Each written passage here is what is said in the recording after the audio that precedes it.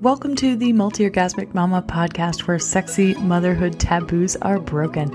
I'm Tilly Storm, holistic sex and jade egg coach and tantric sex teacher, all-around pleasure and prosperity advocate, and mama of two. If you are looking to get the spark back in your sex life and relationship, if you'd like to revive desire and feel sexy again without hormones, years of therapy, or trying things that don't feel authentic in the bedroom, then download my free Ignite Your Desire e-guide at www.tillystorm.com/e-guide.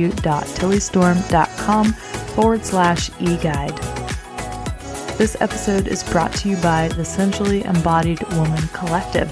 If you're ready to remove all your blocks to pleasure, turn on and feeling confident and sexy in your body through my paid programs and offerings, then head to www.tillystorm.com today.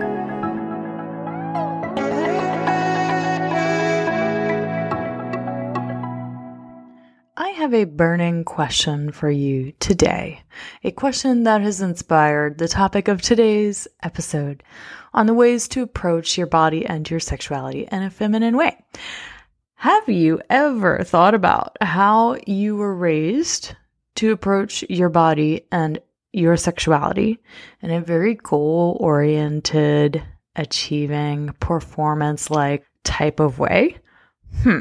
I am very curious. Well, I hear from so many of you, and I have many, many clients that have proven to me and have shown me that most of us have never really been taught how to approach our bodies in a balanced or more feminine way.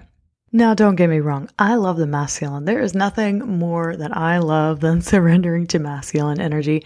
And I absolutely take a stand for the masculine, especially now in a time where the masculine often gets blamed for a lot of the problems in the world. But it is not the masculine that is the problem. All right. So I did a podcast episode on how women unconsciously emasculate men, because I think this is so important for us to really take stock of how we might be unconsciously doing that and undervaluing the masculine, where, you know, the pendulum is kind of swung from where we've been born and raised in a culture that has undervalued the feminine and not, totally values the masculine. But recently it's kind of been going the opposite way. And I find that we really need to find balance in all of this. So how does overvaluing the masculine show up specifically in our lives and the way that we relate to our bodies and our sexuality as women? And how can we restore balance to how we relate to our bodies and sexuality?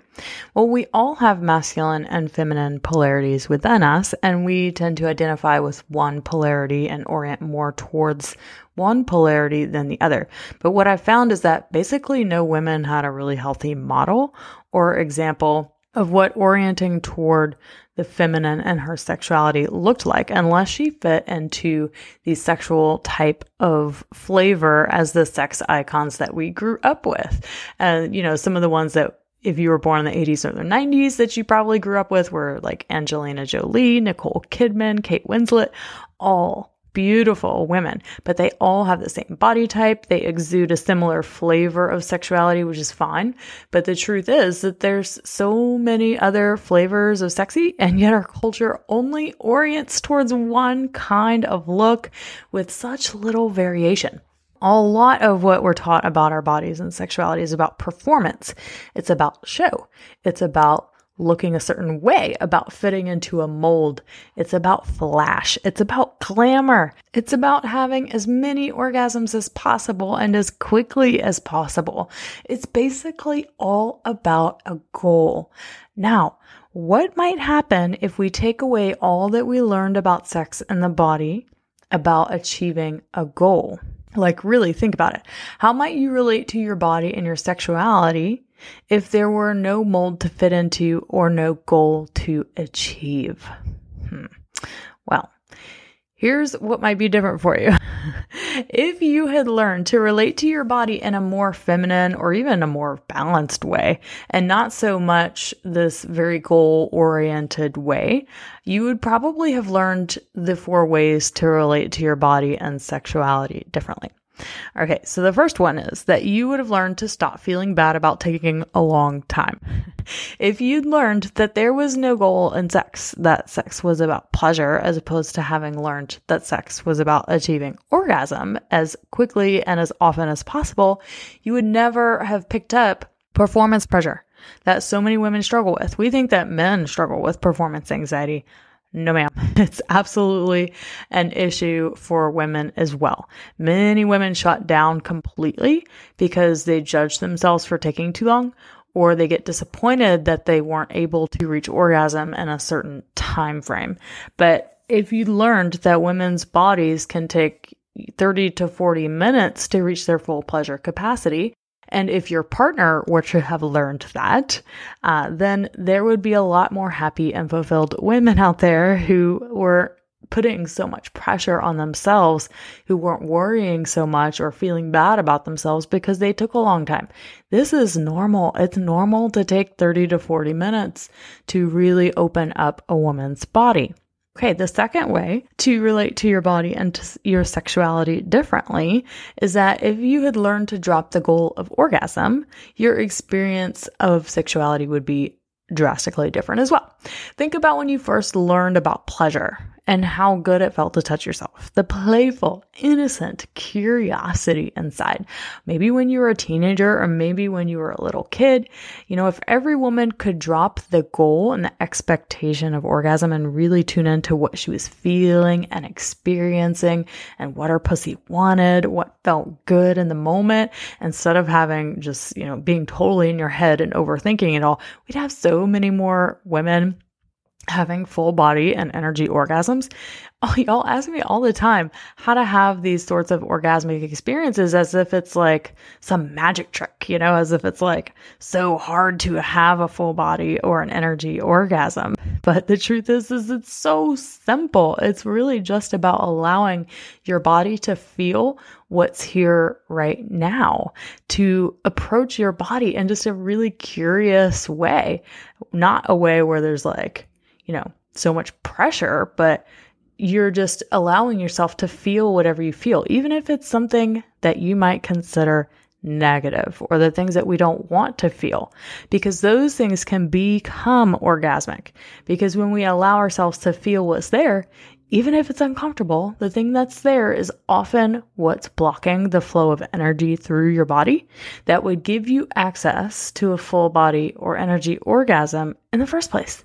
So those areas of tension or stress, those negative feelings, those negative sensations or emotions that you think you have, or those negative thoughts, all of that is what's blocking you from having more orgasms in the first place.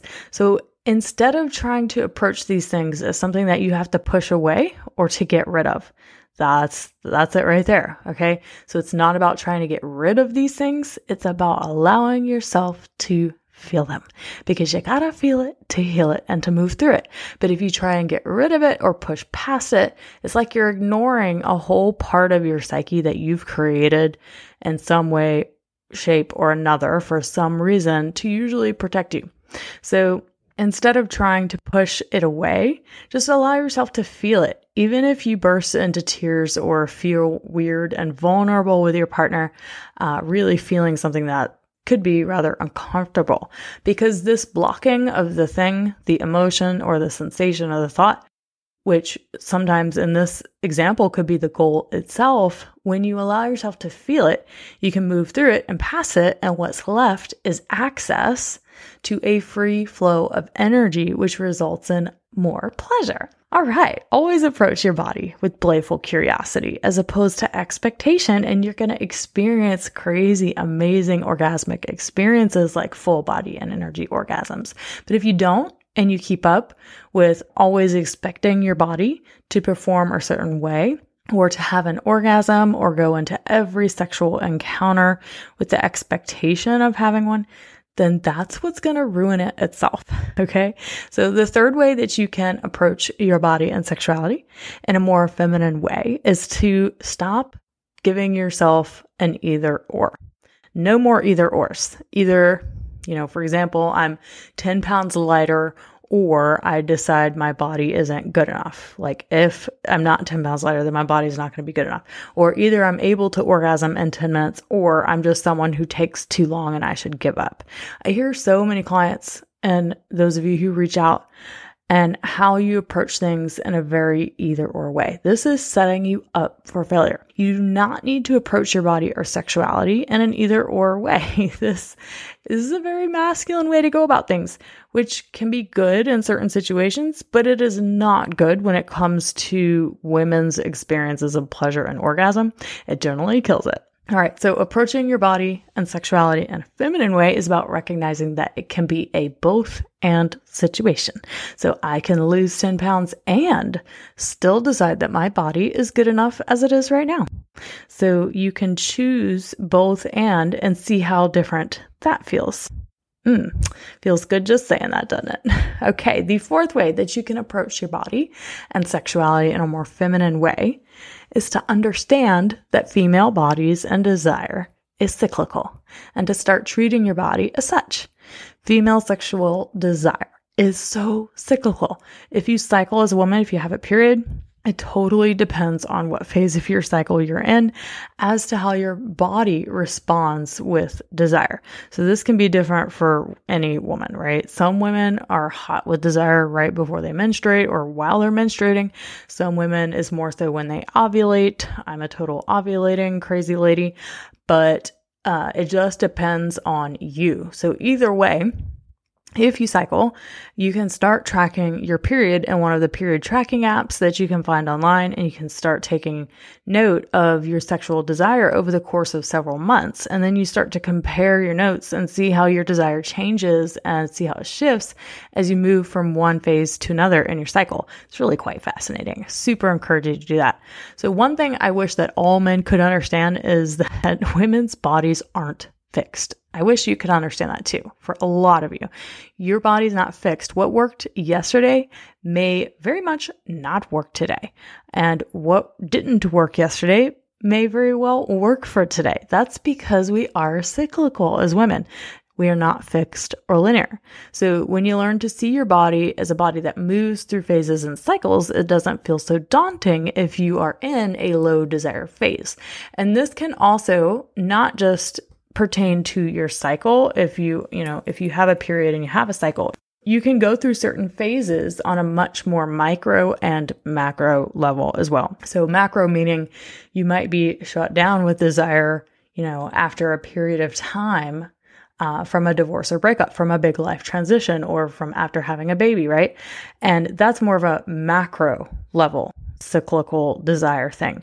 So that can occur over the period of months or even a couple of years. And then there's a micro level of desire that can happen on, right? Like in one day, you could move through all these phases of the cyclical nature of women. So like from winter to spring to summer to fall all in one day, or even all in one sexual encounter. So this is a really amazing way to approach your body and your sexuality, knowing that it is cyclical, and that when you honor the cycle and the phase that you're currently in, you're much more likely to pass into the next one. So, hot mamas, try utilizing these 4 tips throughout the day and see how that changes what you're able to experience sexually and how you're able to relate to your body and sexuality differently. And don't forget to download my Ignite Your Desire e-guide at www.tillystorm.com/e-guide. And please subscribe to the podcast, share the Multi-Orgasmic Mama with a friend, and let's help grow this baby in our year 4 of podcasting. Woohoo! Thank you so much for listening. Bye.